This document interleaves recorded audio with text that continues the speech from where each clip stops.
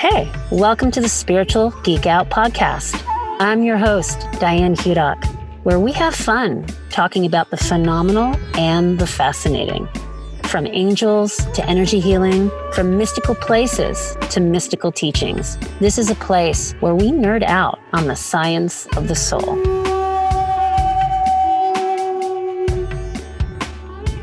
Today, I am talking with the founder of the Indian Palm Leaf Reading Institute, an institute that is dedicated to serving humanity through making the ancient Indian technology called Nadi Jyotidham or Nadi astrology available to the world. Dr. Q, welcome. Thank you for being here. Thank you so much for having me, Diane. It's an honor and a pleasure. Thank you for having me at the show. Yes. So let's just start off, and I should add for the yogis that are listening, when we say nadis, we do not mean the channels that run through the body or the channels where the energy runs through the physical body or the subtle body. We're really talking about nadi astrology, and the nadis, as we're talking about in this context, relates to meaning in search of one's soul or soul reading. Is that accurate? Yeah, you can translate nadi into many different meanings. One is in search of. The other meaning is, I brought a, in case you ever show this on YouTube, I brought a bundle with me. Oh, cool. And each one of these palm leaves in a bundle is called a nadi. So that's nadi. Nadi is also called pulse, like a person's pulse. So you can translate nadi in many ways. In the end, it all makes sense because it connects you with palm leaves. You're in search of a palm leaf, the palm leaf itself, the pulse of life, the universe, the big picture that ultimately leads you to having a reading done. And I can close the circle because many people ask me, when was my palm leaf written for me? Right. And why? And how come some people have one and some people have none? Very simple answer, because I've been searching myself. The deeper I dig into the rabbit hole, the more confusing it gets, obviously, because I've been doing so for well over 30 years by now. And I know it's the Botox that maybe hides mine. You look great. Being in a spiritual podcast makes it maybe easier for me to explain the way we or I perceive time. I don't think that is the reality, whatever reality might be, because we all don't know. We could be all in a big matrix. But I think the moment you have the thought, like a conscious thought, wow, there could be a leaf written for me. So that moment, 3,000 years ago, at the same time, one of the Maharishis starts dictating to their disciples a message for, in this case, me or you, because you created it already in your mind. Today, now, 3,000 years ago, to then be read to you in 2 months from now, once you start the search. And then you bring your thought into reality by submitting your thumbprint. That's an act. You do something to manifest the thought. And then the search starts. And then obviously, your bundle, which hopefully contains your individual palm leaf, is found. That's simple. And how come some people don't have that? Well, very simple. You talk about it, like this podcast, which is a lot of people. Some listen to it, but don't get it. It goes in one ear and out the other. That's it. So it doesn't manifest. But some people might say, wow, such a cool thing. I wonder if I have one too. And that is when the process starts. Fascinating. Yeah, you jumped right into it because I was going to bring that up. And I get that question all the time. Well, if these soul readings were written for technically every future, past, and present soul that's ever lived, how do they fit that on the planet? Where do they store all these leaves?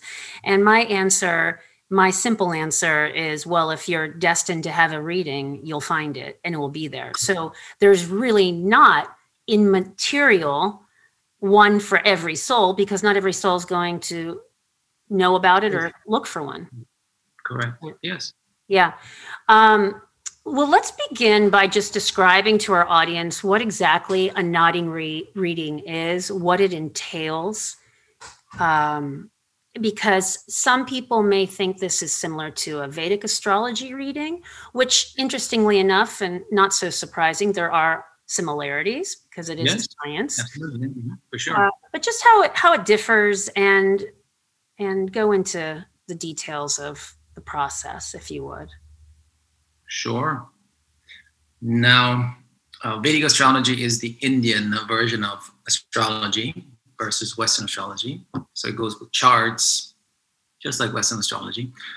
Palm leaf reading, so I'm using several terms for the same thing. You can call it a Nadi astrology, Nadi reading. We call the Institute Indian palm leaf reading to make it as plain and simple as possible. Why Indian? Because it's in India.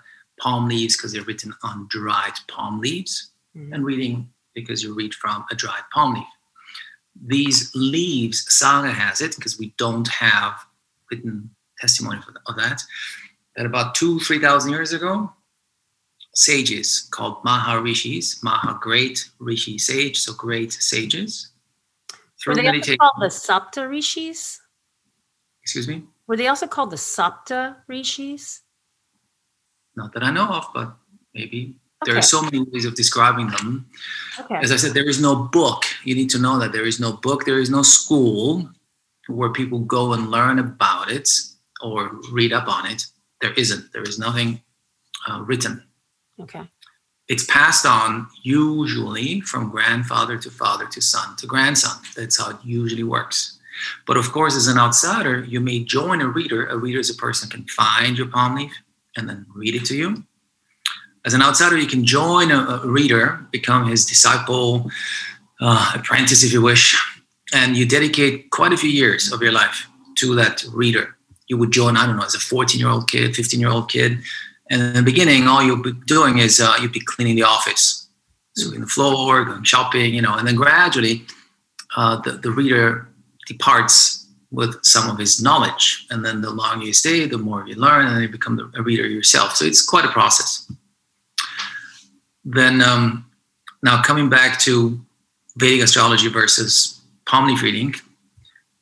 Palm leaf reading is a subsection, if you wish, of Vedic astrology. It's similar and yet not. Vedic astrology guides the reader because Vedic astrology, palm leaf readings gives you a guideline for your life from the moment you get the reading done until you die. And it's based on three things. One is your energies at the time of the reading, not your mood, not whether you had a fight with your spouse or not, makes no difference. Your mood, your energies. Then the second part is very important because the secret lies in it, is your thumb impression. Every thumb impression has a name, and that determines you.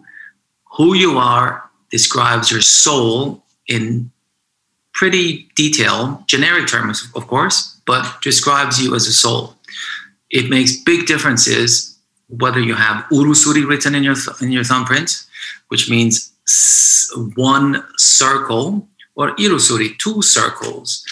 Varivata, zebra crossing, like the black and the white, the ups and downs, or crown.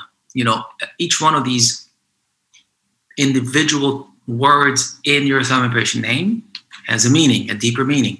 And if you're open to it and you look back in your life, you realize, wow, that's actually me. Have I had a life that's up and down, like the zebra crossing, black and white?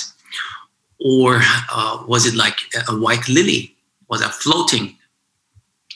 Or have I been leading from kindergarten age onwards? Like, was I the speaker of the class? Or I don't know, hence the crown.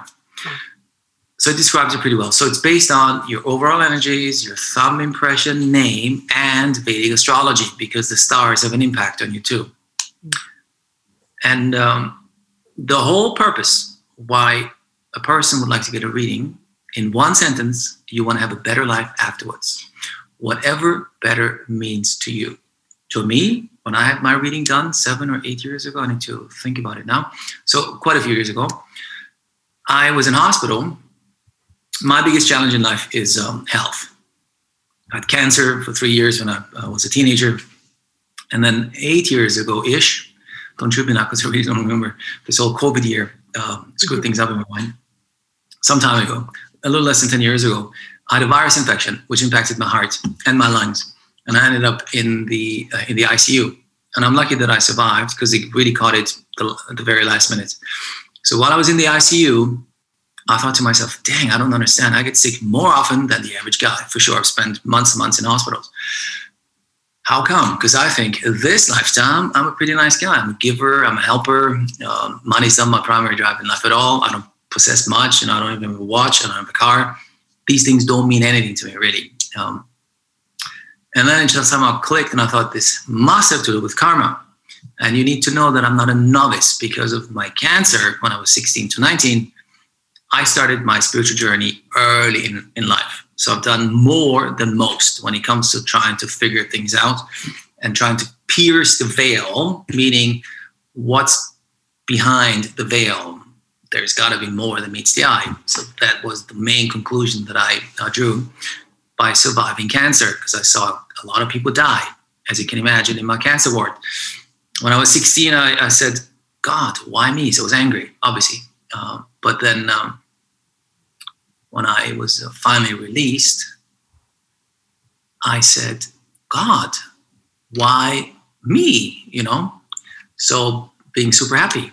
Why did I survive and my neighbor did not? So that made me think that there's got to be more than meets the eye. And so I've done many things. I've spent, in the jungle, in the Amazon. I've done, sweat tents and 10,000 different things when it comes to spirituality. So then I connected and thought, must have to do with karma. And then at the same time, my girlfriend reminded me that she told me a year before about palm leaf readings, because that's what she heard. It went in one ear and out the other, first time I heard of it. And that's odd, because anything spiritual, I'm the first one saying, yes, I'll do it. Anything. I've done it.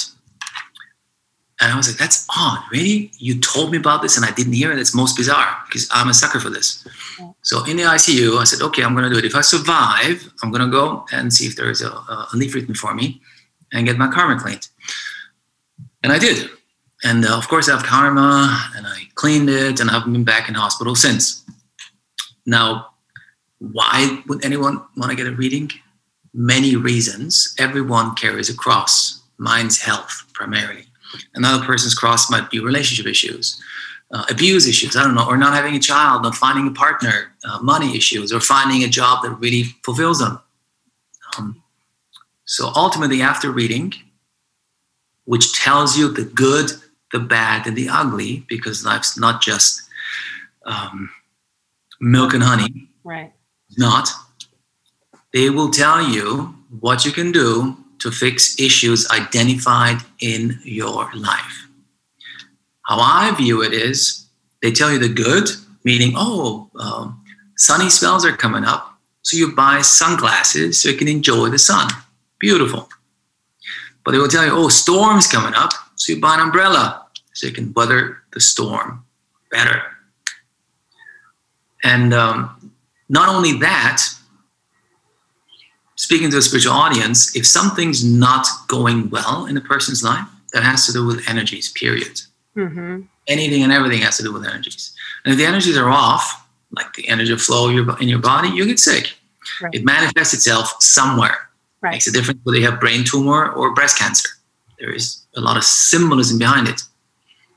Now, if something in your life doesn't go well, like partnerships or not having a child, or I don't know, or being sick all the time, like in my case, energies are off. So within the reading, when these challenges are identified, at the end of the reading, the reader gives you guidelines, energy changing exercises called pujas. So in the reading, the reader identifies challenges, and of course, good times too.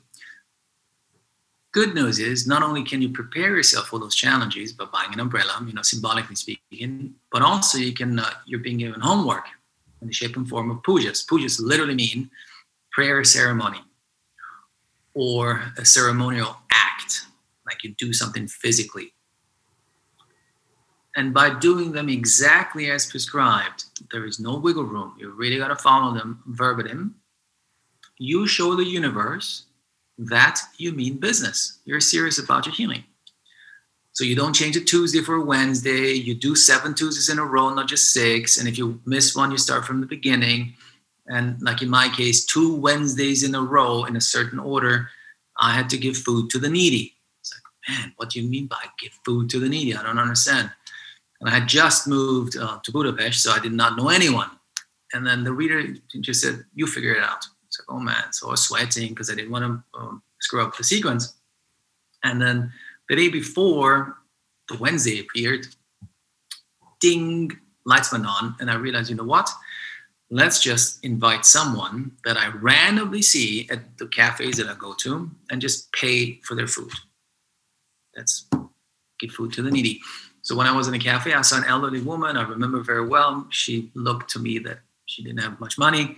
So I told the waiter, you know what? I'm just going to pay for her and just don't tell her. Mm-hmm. Beautiful experience, I'm telling you. So I've been doing this ever since, randomly. It has 7-8 years. Whenever I am, it doesn't matter. I've done it all over the US, all over Europe. So whenever I see someone, like I've done it to like couples fighting, when you're in line and they bring the coffee and they're just, they're bickering.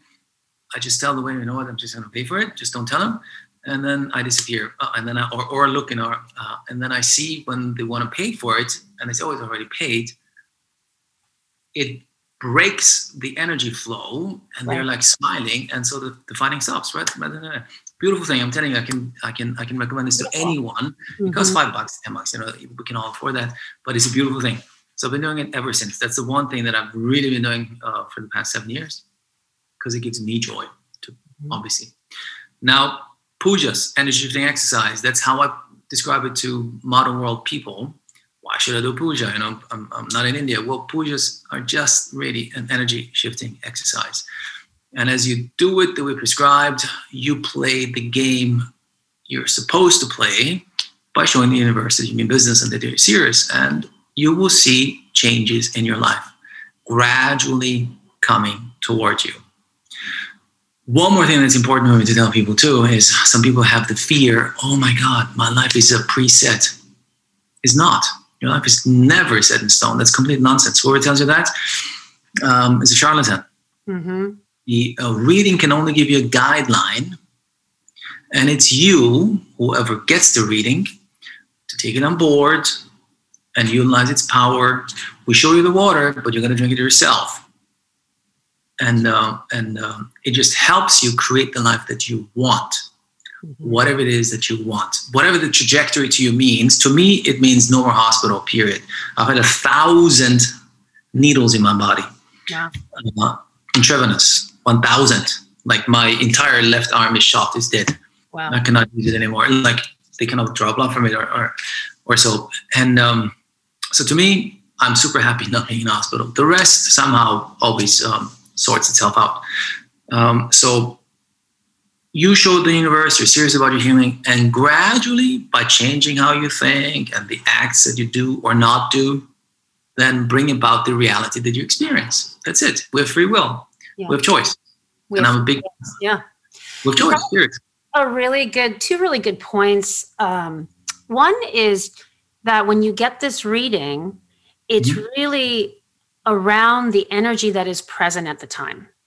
And to me, that's really interesting, because when I was with a guru, a spiritual teacher, I really, in Indian terms, a spiritual teacher, to call him a spiritual teacher would be an insult, because he gave transmissions. And so you would call him a guru because he had that gravity. But I won't name who he was. But when I spent time with him in India, it was about 15 years ago. And I decided I was going to get my nadis read. And the taxi showed up at the ashram, and he said, where are you going? And I said, oh, I'm going to go get my nadis read. And he said, no, you're not. And I said, oh, why not? He said, because you don't want to see what you're going to see. You don't want to see what you're going to see. And he's like, why do you want to go get your nadis read? I can tell you everything that's going to happen. And he blocked me, and I ended up not going to get my nadis read. Well, now I know why he didn't, because at that time in my life, I wouldn't call it the dark night of my soul, but I wouldn't call it the time of, a lot of lightness. I was dating a really bad guy. I was in a lot of transition, and I didn't have my feet as much on the ground. And I was just not as mature, right? And I believe that my reading would have not been so great, as it would have been a reflection of where I was at that time, and the karma would have been different. And I hadn't burned off enough karma at that time. So now, as you know, I got my Nadi reading just a couple months ago, and it was a wonderful, sacred, holy experience for me. And I believe it probably wouldn't have showed up like that back then. I could be wrong, but I think that's a really interesting point, is that it picks up the energy that is present at that time. And we can, as you say, nothing is etched in stone, and we can change our karma through our actions, through our prayers, through our good deeds and service. Yes.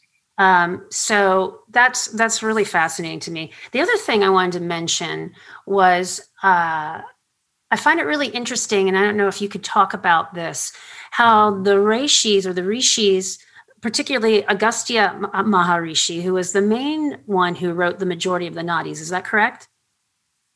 Agastya? Well, maybe we could talk about these 7 rishis. Yes and no. So first of all, there is no school, there is no book where you go and learn about Nadi astrology. There isn't. Which means we have, I have no idea, thousands of little systems that somehow do it. Okay. Now, I'm a big India fan, obviously, because what I do, otherwise I wouldn't be doing it. And by the way, in case those of you who haven't realized it, I'm not Indian. I'm a white guy. Yes, I'm a white guy. Hence, white guys can get a reading too.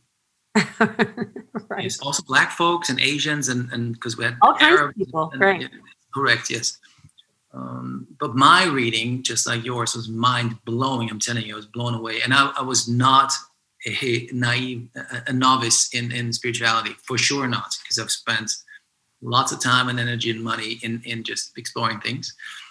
But that really blew my mind. And I was predicted, I don't know, this guy told me, oh, and by the way, you're going to bring this to the West. And of course, I thought he's pulling my leg, because again, I'm not an Indian. That has nothing to do with me. I travel a lot. I like India. I meditate. I like Indian food. I do yoga for, over 20 years, but nothing to do with this. And yet here I'm talking to you about it. So some of my prediction did come true, because I embraced it. I could have, of course, said nonsense, forget about it. But then I was so enthusiastic about it. So I told everyone about it. And the people said, oh, I want to get it done too. Me too. And then I realized, the only way getting it done is let's go to India. And then I realized most people, believe it or not, never go to India. They wouldn't. It's like a no-go country for them. So some people, it's like, wow, paradise. Let's go and explore all the colors and the scents and this and that, the other. But to most people, I kid you not, 90+%, India is a no-go country, period, for whatever reason. And then I thought, well, if you can't go to India, well, then you cannot do it. Mm-hmm. And that's how the whole thing started. And that's how we ended up doing this online. So obviously we have an office in India, and we work with local, super kind and evolved human beings doing it. I think they don't want to miss their creature comforts. Yes, it's true. I mean, which is a big wake-up call when you go to India. I've seen it all. Actually, your experience, or whoever does it online, is 100 times more comfortable. For sure. Than the reality. People think, oh no, now that I know it exists, I'm going to go to India and get it done there. Mm-hmm. Beautiful. I tell everyone, there's my office, go and enjoy. Out of 100, maybe one will ever do it. And whoever actually does it might be a little shocked, because it's a hole in the wall. It's not an air-conditioned office. It's a hole in the wall. Mm-hmm. They use a lot of incense. And because I had cancer and chemotherapy, I'm extremely sensitive, like extremely. In my environment, you cannot use aftershave or anything like that. It gives me migraine right away. So I'm in this hole in the wall with a lot of incense. Oh my God, it was a shocker. That was painful. You couldn't believe it. Yeah. And then the mosquitoes, and then the heat, and then the humidity, and so that's the reality of it. That's the reality. While when you do it online, you're in your comfortable, air-conditioned or heated room. You sip your cup of tea or whatever you do. You lean back. Many people do it in their beds, and I don't know, whatever. So it's a lot more comfortable. Mm-hmm. Some people complain, but I have to get up at, 6 o'clock in the morning. Well, you get up. You want to fly to India for 10, 15 hours? You want to get vaccination? You want to do, get your visa, whatever. So 6 o'clock is not a big deal. Or for the West Coast folks, we start at 9:45 p.m. Yeah. We're going to stay up till 1 in the morning. So what? It's once in your life for getting this delivered to your door, like to your bedroom, if you want to do it in your bedroom. Now, all I'm trying to say, that's how the journey started. There is no school. There is no one book that describes it all. There isn't. So we have 10,000 different ideas and thought processes and how they do it. You first of all need to find ethical ones, because even though I'm a big India fan, a lot is unethical. They would sell you anything just to make a buck or two. For sure. That in itself is quite a feat, to find ethical, really down to earth, beautiful souls. And everyone in my team is beautiful. I mean, I'm very blessed to have them in my team.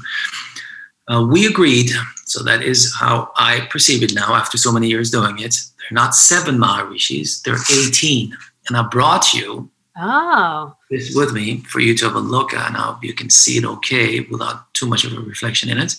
So there's 18 Maharishis that are responsible for writing the nadis? Correct, 18 of them. Mm-hmm. Okay.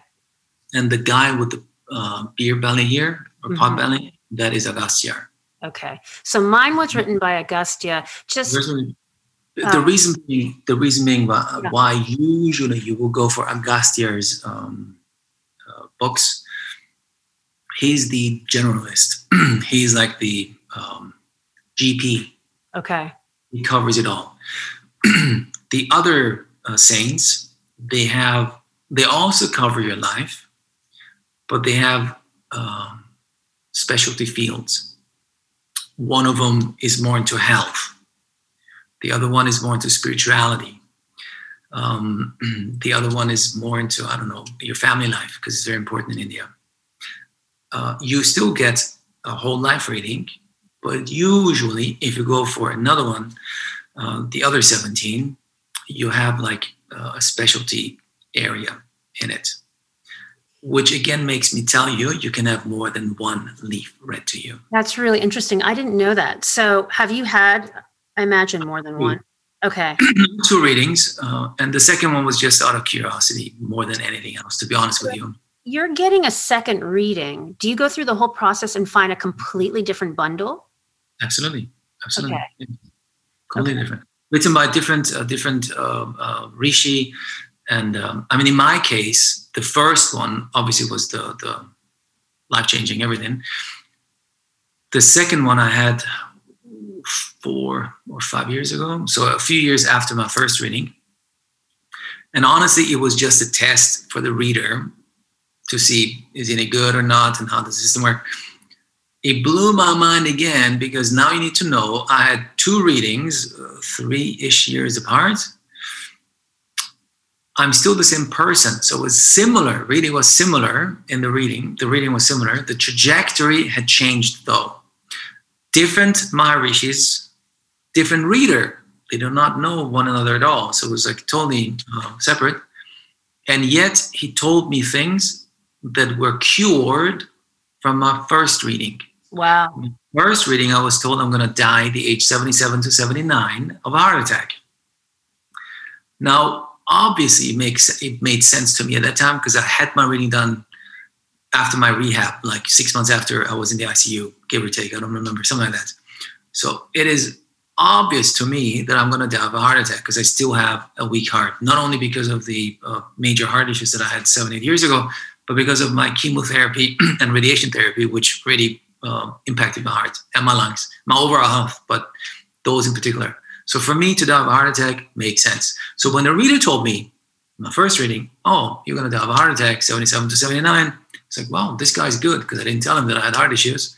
Makes sense to me. Right. But the reader told me if I did the pujas with all my heart, I can fix it. So I can change the energies and I can go past 80.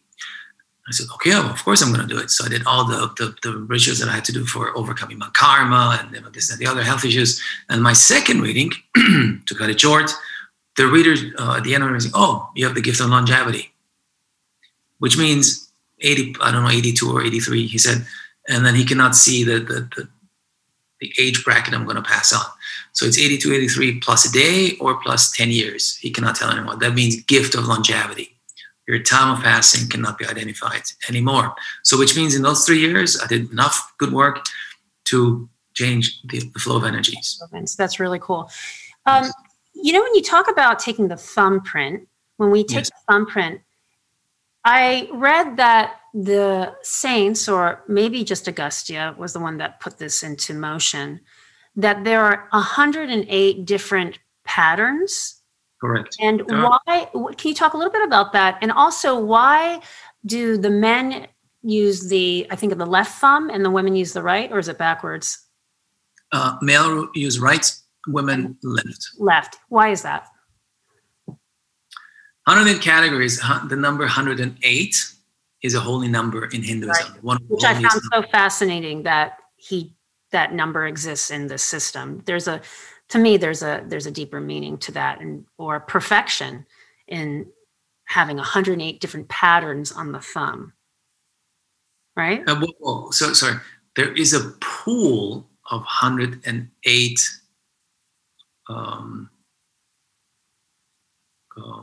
categories, but in your thumbprint, you only have a few of them. So there is a pool of 108 descriptions, like words that mean something, but in your thumbprint, you only have 3 or 4 of them.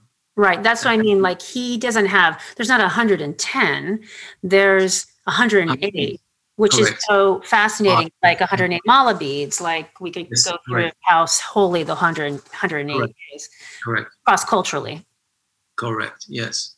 Correct. So why the left for the woman and the right for the man? What does this? That has to do with how Hinduism sees women and men. So right side, male energy, left side, female energy. Oh, okay. So that's pretty standard in energy medicine and polarity and things like that. Okay.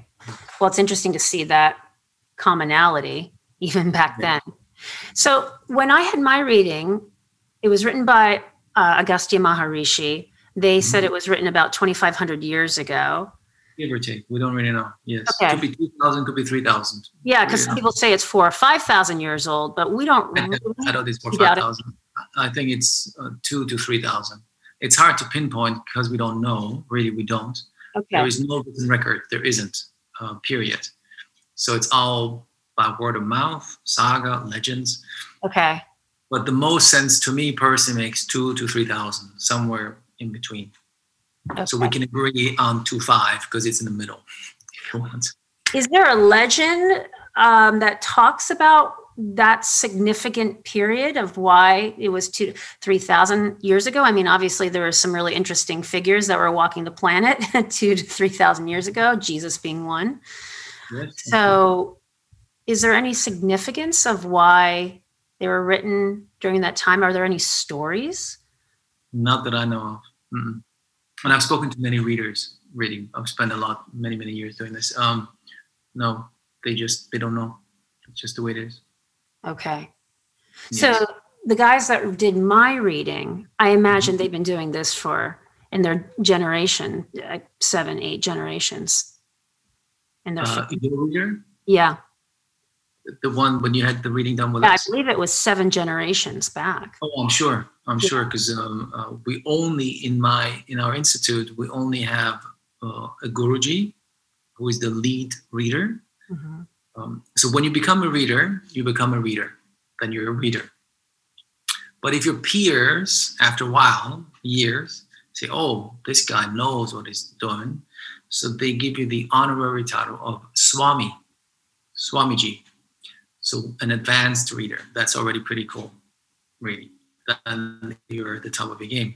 But then after a while, like more years, if your peers, the other Swamis, say, "Oh my, this guy's actually a guru," so they give you the title of guru, the honorary title of guru, then you become a guru because your peers somehow decide that you are more evolved.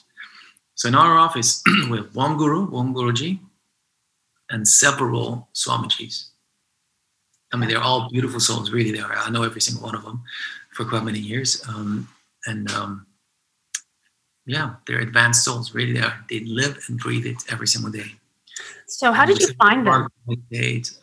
Did you just go on a deep dive, deep dig, seeking out different? No, it was like, I come from, even though I mean, by the way, the Dr. Q is not just a stage name. I do have a PhD, and I was an academic, so it's not just to entertain people. And it was bestowed upon me, the Dr. Q, by friends, I guess.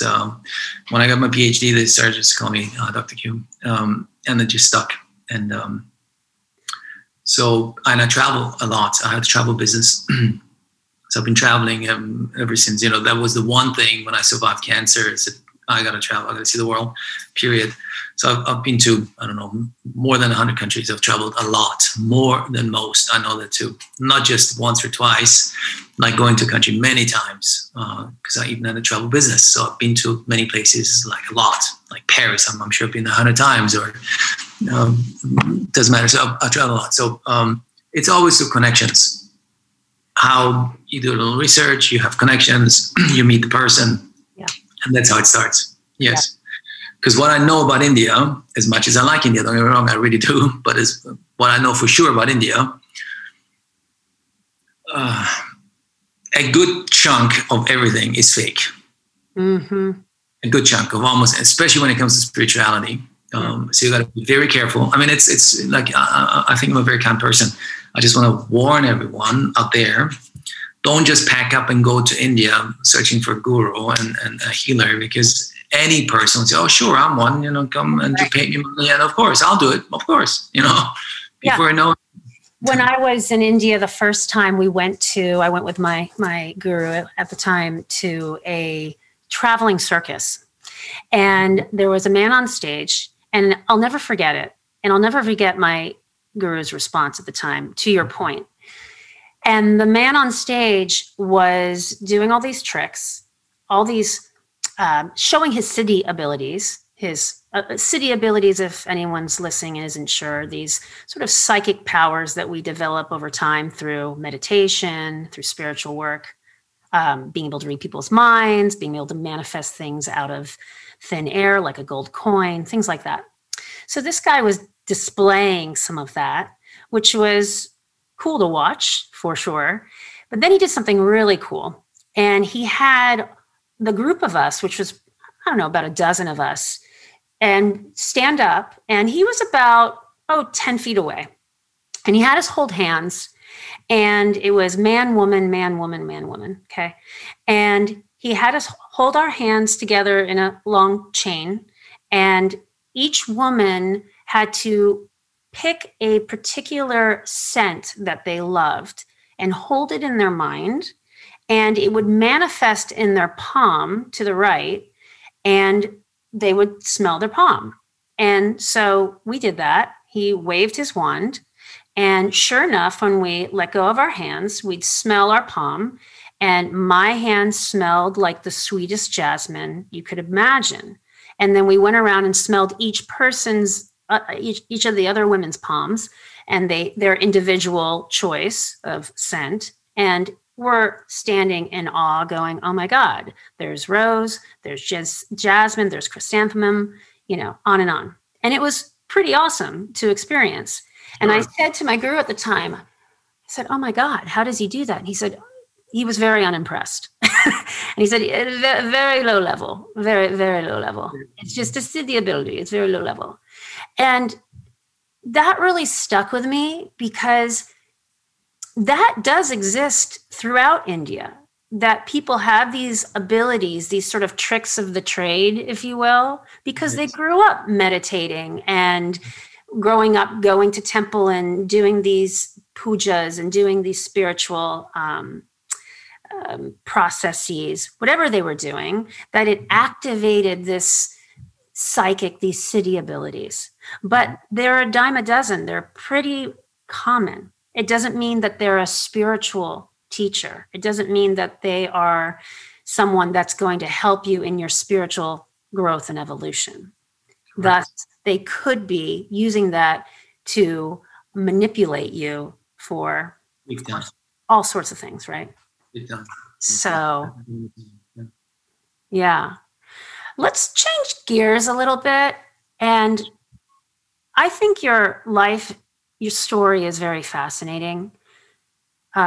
Someone having cancer as a child certainly is going to shape your life dramatically, which you touched upon.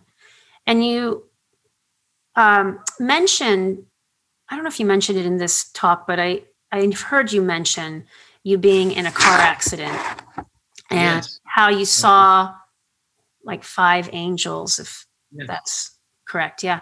And I'd love for you to share that story and what that was like, if you're comfortable.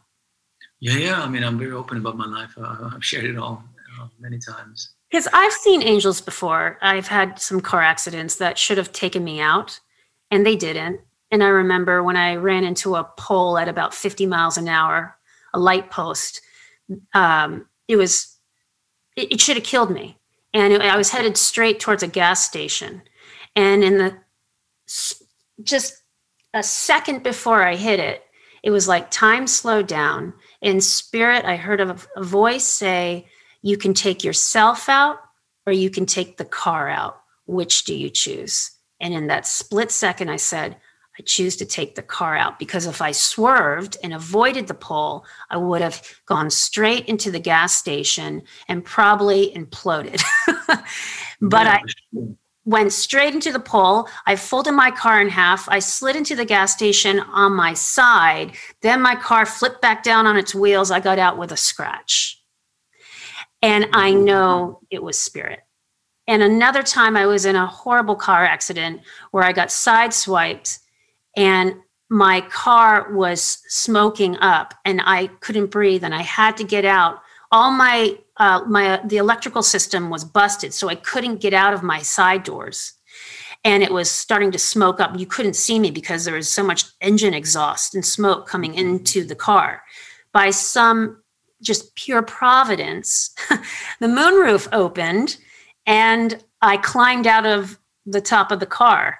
And I saw these 2 people that, I don't know, they had to be like 4.5 feet tall. And they said, "It was God, it was God, it was God, it was God." And they were just praying. And I'm in shock. And they said, "Stay right here, dear. Everybody's going to come. You'll be okay." And then I turned my head. Then I looked back to ask them a question. They were gone. And I'm convinced that, to me, there's no way. They were standing right next to me, and they were talking to me for a good couple minutes and like praying and saying, giving their devotion to the Lord and telling me to stay calm and it's going to be okay. Then I turned my head and they're gone, just in thin air, absolutely gone. And they could have easily been, they could have moved somewhere where I could have seen them in my vicinity, but there was no one there. So angels don't always look like someone with wings. They can, but to me, those were angels. And I just am curious about your experience with your angels and anything you'd like to share. It's almost 20 years ago when I was on vacation somewhere in the Alps, and I was driving. I just had finished a jog in the Alps, in the mountains. And I had my brother's car, and I was driving to the village. Obviously in a blissful state because, fresh air, Alps, beautiful, obviously, and then I'm driving. And then I see this car coming towards me, and I'm literally max 200 yards away from the hospital. So I'm like, I see the hospital. Like, village is too small. It's a town, like a small town. I don't know, 30,000 people. To me, coming from a big city, that's small. So it's a town, and there's a hospital, like a fully fledged hospital. And I see this car coming toward me, and I go down toward the hospital. And all of a sudden, this woman who was driving it, I think the kid behind her tossed a CD. Those of you might remember what a CD is. So they tossed the CD, and then she had to go down to pick it up or something, because that's what I saw. And then by going down, her hand moved and moved all the way to the steering wheel by going down. And then she drove right into my lane and straight into me. And thank God it wasn't so fast either, maybe 20 miles an hour, give or take. So me driving 20, 25 miles, she driving 20, 25 miles, but it was almost head on. And it was exactly at that moment, something made me move my wheel by an inch or two, enough to not be super head on, just a little off. And it was exactly at that moment of impact that I felt like a spiritual airbag. Oh. Because it was an old car, so there was no airbag in it. It was like in 1990. Mm-hmm. Beat up Golf, I think. I don't remember, something like that. No airbag in it. But they were here, and they surrounded me, and I could see there was the presence of 5 spirits, angels, whatever. And because it was an old car, I banged my forehead against the windshield, and I shattered my wrist, my right wrist, and I'm right-handed. But it all happened, of course, very slow. Time stood still for a while, but at the same time, everything happened so fast, both at the same time. But I knew I'd be fine, because they told me, you'll be fine. Mm-hmm. You'll be fine. I mean, fine is something else, because the pain was excruciating, because it shattered my wrist, and I was near unconscious. This is extremely painful. I couldn't even move it at all. I was and of course I had hit my forehead, so I had a concussion too. But given in the big picture of things, I'd be fine. So it was that moment when I could feel the presence. Okay, I'll be fine. It's all good. Boom, crash. So they appeared right, obviously could only have been half a second before, but everything happened slow. Slow down, doesn't it? They told me, you'll be fine. And then boom, crash, pain, this, that, the other. The next thing I know, because it was so close to the hospital, she had just left the hospital. Poor woman. Wow. And ended right back in the hospital. But I mean, she had no big issues at all.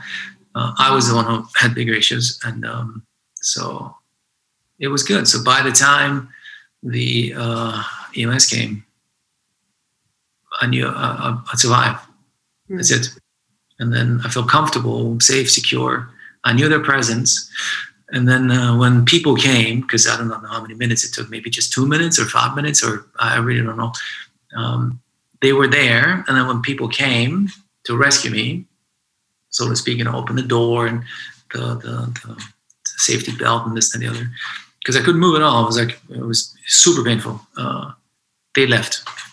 Mm. So they stayed with me to make sure I'm okay. And they told me, you're fine. You'll be fine. What did they look like? Were they just sort of ethereal, effervescent? Yes. I don't think I couldn't see them, not me seeing them. No. But I saw them without seeing them, because I knew they were there. I knew that there was an extreme presence. They're here. And I've felt them throughout the years. I have coming and going and coming and going, but that moment, it was by far the strongest. That was almost touching a person. Mm-hmm. That's how present they were. But I've noticed, but I think back, and also after that, they're here. So I know for sure, even though I cannot prove it, of course, that we have guardian angels. We do. Right. They look out for us. They do. And so it makes me more relaxed. Yeah. Well, nothing's more powerful than someone's direct experience. And we could be in the convincing game all day, but I'm not in the convincing game. So, right? And And so, yeah, we have these experiences, and unless someone was there present with you having a similar experience, which would most people wouldn't be having the same experience, because a lot of times these happen just with you and spirit.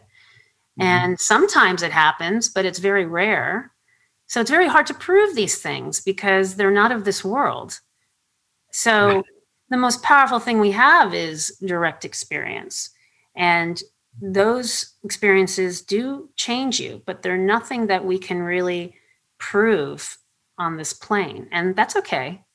as long as it brings you comfort and gives you the information that you need to move forward, then that's enough for me. Yeah, that's for sure. I mean, when it comes to the proof thing, I'm going through my mind trying to remember books that I've read and articles and YouTube, this and that, the other. There are scientists out there that are testing somehow the existence of an energy, and they can do it. Like ectoplasm.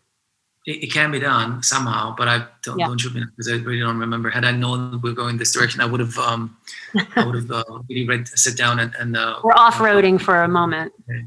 But I'm pretty sure that, and I'm talking about quote unquote real scientists, like those who are not Google in this net scientists, who can somehow detect an energy or two. There are scientists out there that are trying to prove or at least detect other energies. They exist. They're there for sure, but in scientific ways.